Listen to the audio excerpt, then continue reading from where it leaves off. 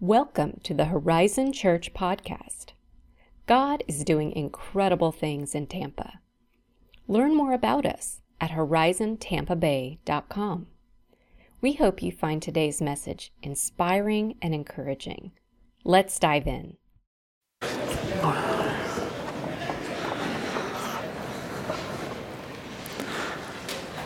Good morning. My name is Chris, and I'm one of the pastors here at Horizon, and it's great to have you in worship. As Erica said, if this is your first time here, we are just overjoyed that you have joined us this morning, and I give you another welcome.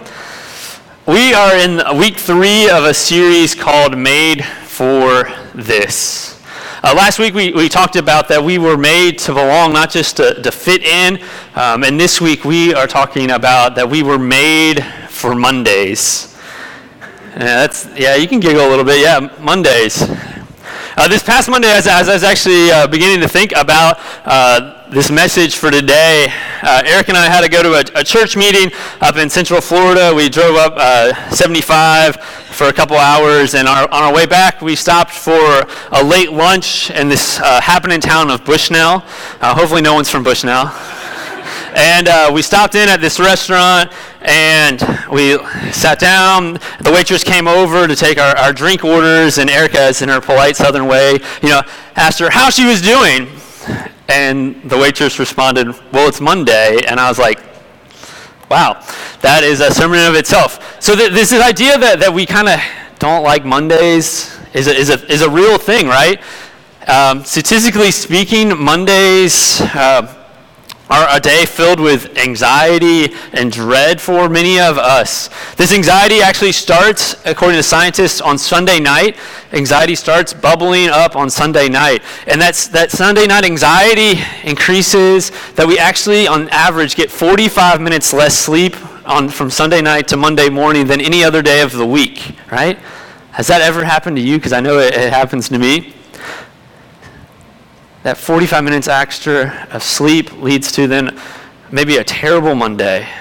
Because this is probably the most startling statistic that I found, is that after a terrible Monday, 37% of job applications are turned in on Tuesday. So not only do you have a terrible Monday, you think about quitting your job, starting a new job, and you do that on Tuesday. And this anxiety, this dread, this fear of Mondays actually really does have some impacts on our health. Of any day of the week, I found this to be probably the second most interesting thing about Mondays. Any day of the week, Mondays are the day that we actually weigh the most of any day of the week. How about that? Which then I think leads to this other fact that Mondays was reported to be the day that we actually feel the least attractive on Mondays of any day of the week also. And then this has like some actual serious effects on our health. For middle-aged men, Mondays were by far the highest day of heart attack rates. Mondays, the beginning of the week, Monday, Tuesday, and Wednesday actually had the highest rates of suicide of any days of the week. Mondays get us down, right? They get us down. But yet, I want to tell you today that you were made for Monday. You were made for work. Yet we live in a culture that celebrates Friday and the weekend, and we just try to tolerate and put up with Mondays. We were made for Mondays, though. And at best, maybe we just have mixed feelings about Mondays, but yet you were made for Monday. You were made not just to work for the weekend, but you were made to work for a Monday. And so today we're going to look at what it means to have a biblical perspective about our work, about being made for Monday, about how we live our lives being shaped by God, have our work shaped by God, have our attitudes around work shaped by a biblical perspective. And so we're going to start off today at the beginning of the scriptures in the story of creation, because it's God. God works. God creates at the beginning. At the story of creation, God goes to work. God goes to designing, to creating, to working. And God makes out of nothing. God makes the moon and the stars to shine. God makes the land and the waters. God makes the mountains and the beaches. And at each step, God says it's good. The work that God has done is good. And God keeps creating, keeps working, and God creates the plants, creates the strawberries and the bananas, the roses. God creates the animals on the land and the water. God creates deer and ducks and manatees and dolphins and slugs and everything in between. And God says it is good. It is good. This work that I've done is good. And then God continues to work. God continues to work. And if you'll join me in Genesis chapter 2, we'll be starting at verse 7. If you got your Bible with you, go ahead and open it up. If you've got it on your phone, feel free to pull it out. And it'll also be on the screen behind me. So Genesis chapter 2, verse 7. Then the Lord God formed a man from the dust of the ground and breathed into his nostrils the breath of life. And the man became a living being. Now the Lord God had planted a garden in the east, in Eden. And there he put the man he had formed. The Lord God made all kinds of trees grow out of the ground, trees that were pleasing to the eye and good for food. In the middle of the garden were the tree of life and the tree of knowledge of good and evil. And then skipping down to verse 17. The Lord God took the man and put him in the Garden of Eden to work it and to take care of it. We were created to create, because that mirrors who God is. The God that goes to work and creates shapes us in that same image. And here's the thing, I think oftentimes when we think about work, we skip ahead to chapter 3 of Genesis. Chapter 3 is that story that we often know well, right, of eating that fruit from the tree that they weren't supposed to eat, and sin enters the world. Yet God says in chapter 2 that work is a gift here. Work is good. That we are to work and take care of the earth. Work is not a punishment for sin. Work is a gift from God. And our work is to care and to cultivate, because that's who God is. God cares and cultivates. God, the God who creates, took nothingness and created order. And the whole earth here has become like that Garden of Eden. And it's God that then takes our job. So when we understand that our job is a gift from God, our work is a gift from God, God turns it into joy. Turns it into joy. Because God made work, and work was good at this point. And yes, sin does make our work difficult. Sin makes our work tough. But if Jesus is going to transform our lives, if Jesus is going to redeem our lives, all of our life has to be redeemed, which also means our work has to be redeemed. Our understanding around work, our attitude around work has to be redeemed. When we begin to see the good side of work, God is able to do things in our lives that we don't expect. The second thing about our work is, not only is our work from God, our work is for God. When we go to Colossians chapter 3,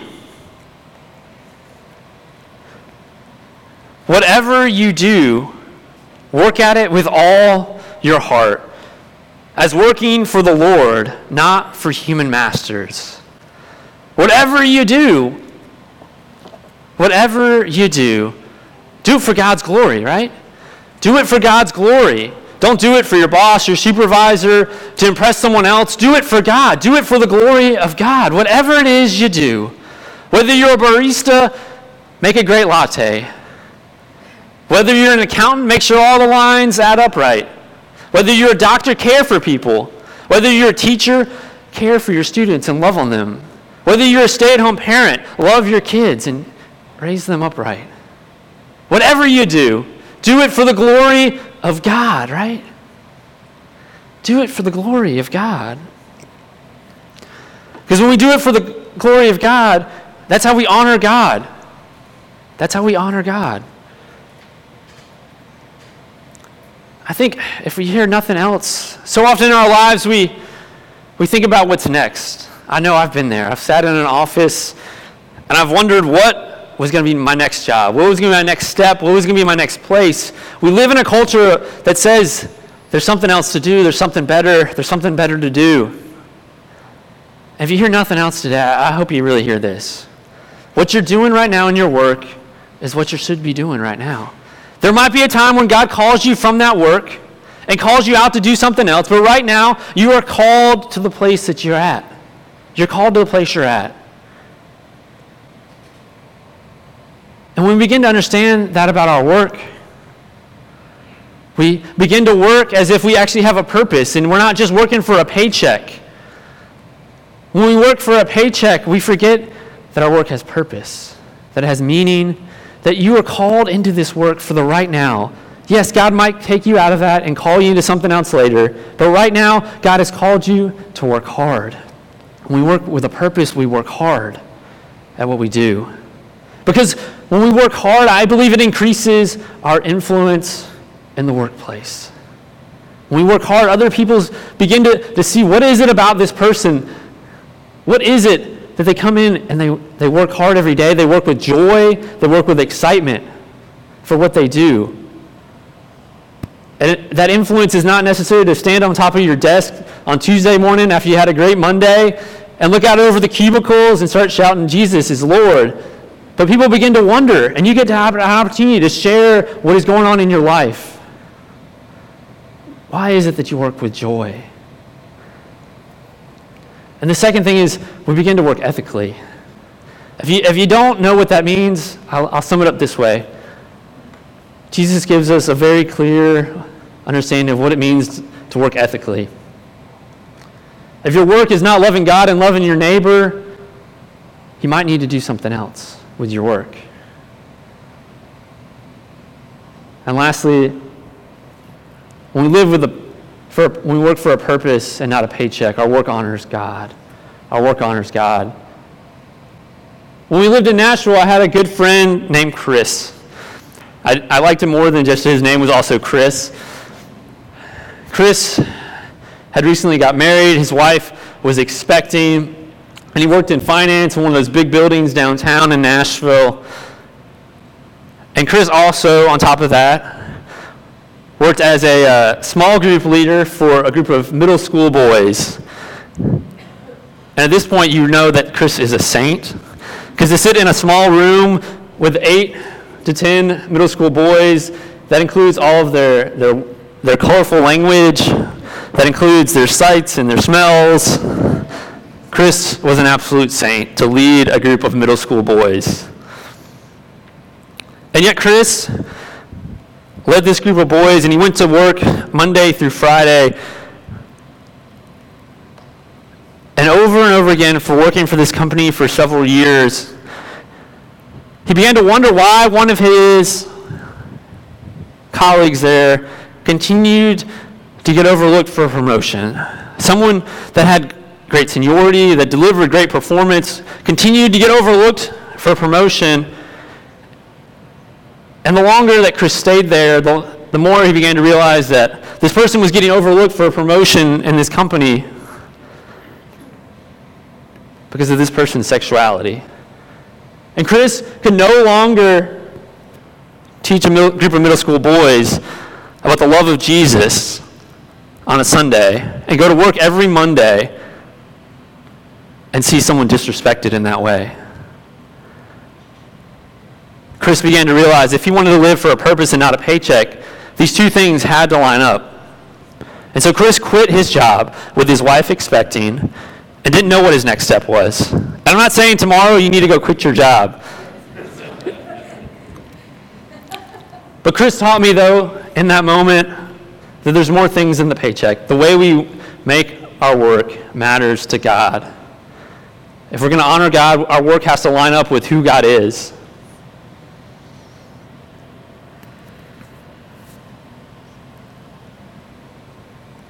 One of the things that we often do with our work is we create this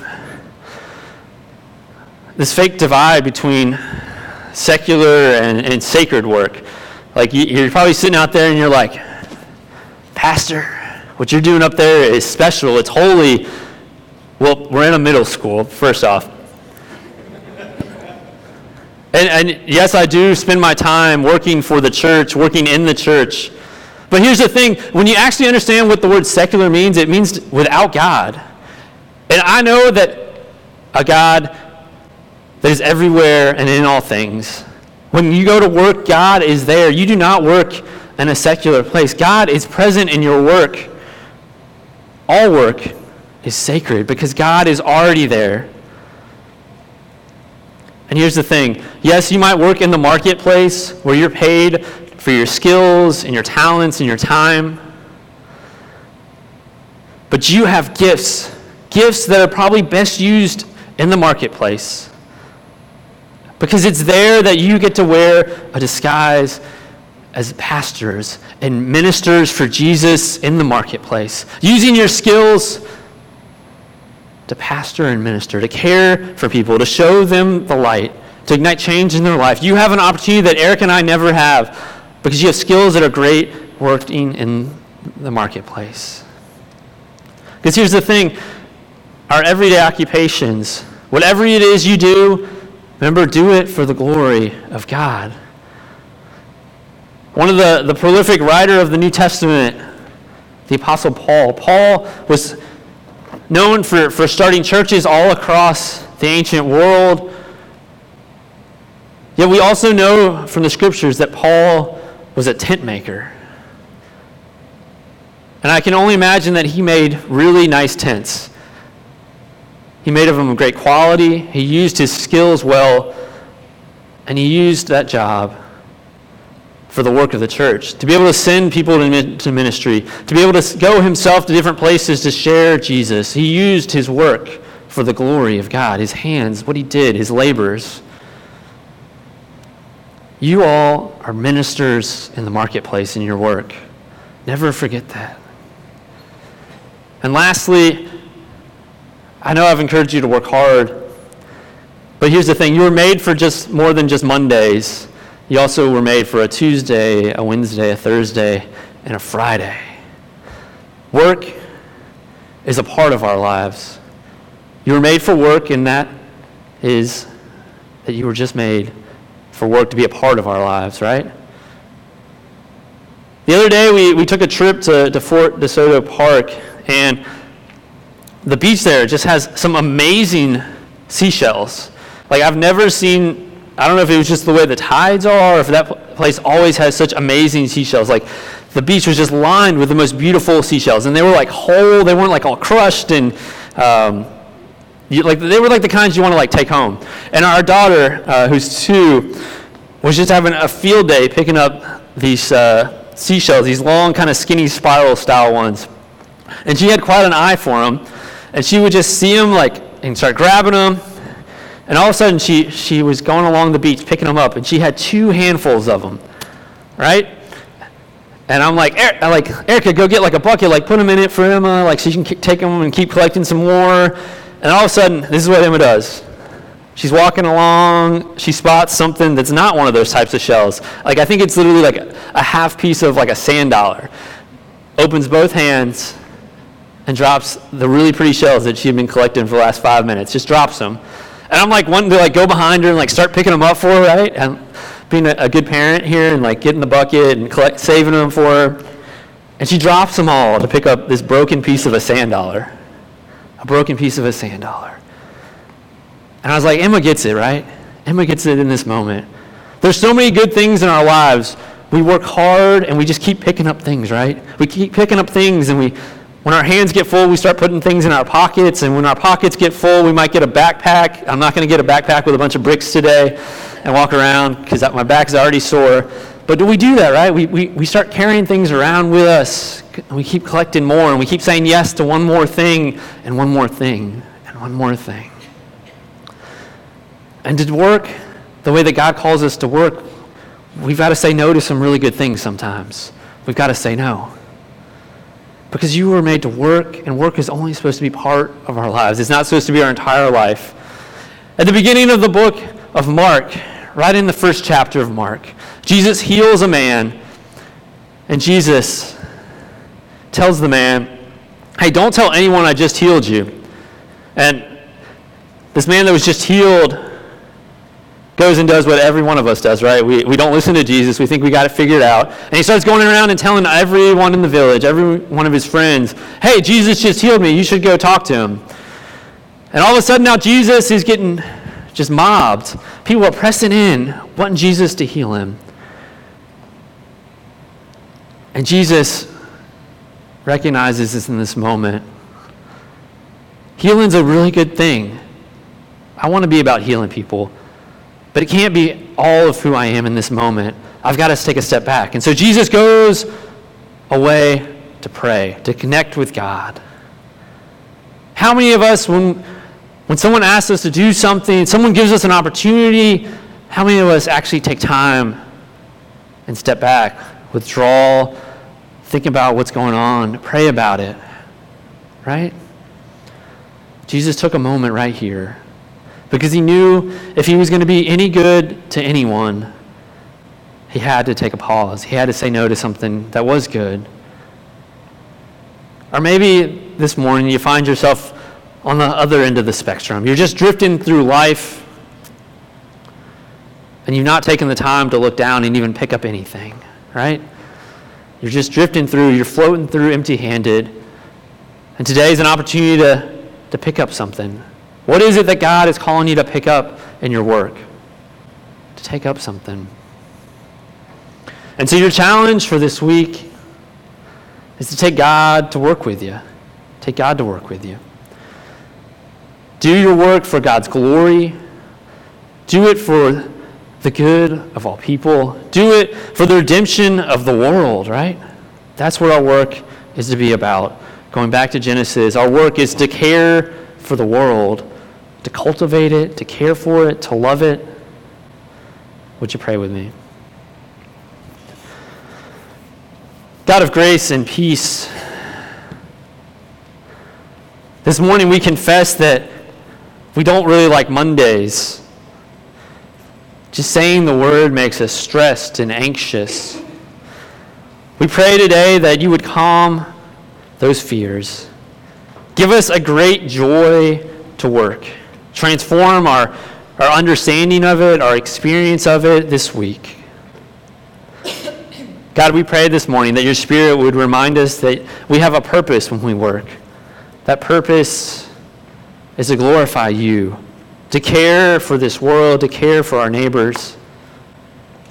God, if we're just carrying too much with us, we've said yes to too much work. We pray this morning, show us how to say no, to take a step back, to withdraw, that it's there we'll find that joy that is in you. We pray this in Christ's name. Amen. On the night before Jesus gave himself up for us, on the night before he did the most important work that he did, die on a cross and rise again, he joined in an upper room on the night before this happened. Thank you for listening to the Horizon Church podcast. If you are in the Tampa area, consider joining us one Sunday. You can also be a part of shining light and igniting change by financially supporting the ministries of Horizon Church at horizontampabay.com/giving. Thank you again for joining us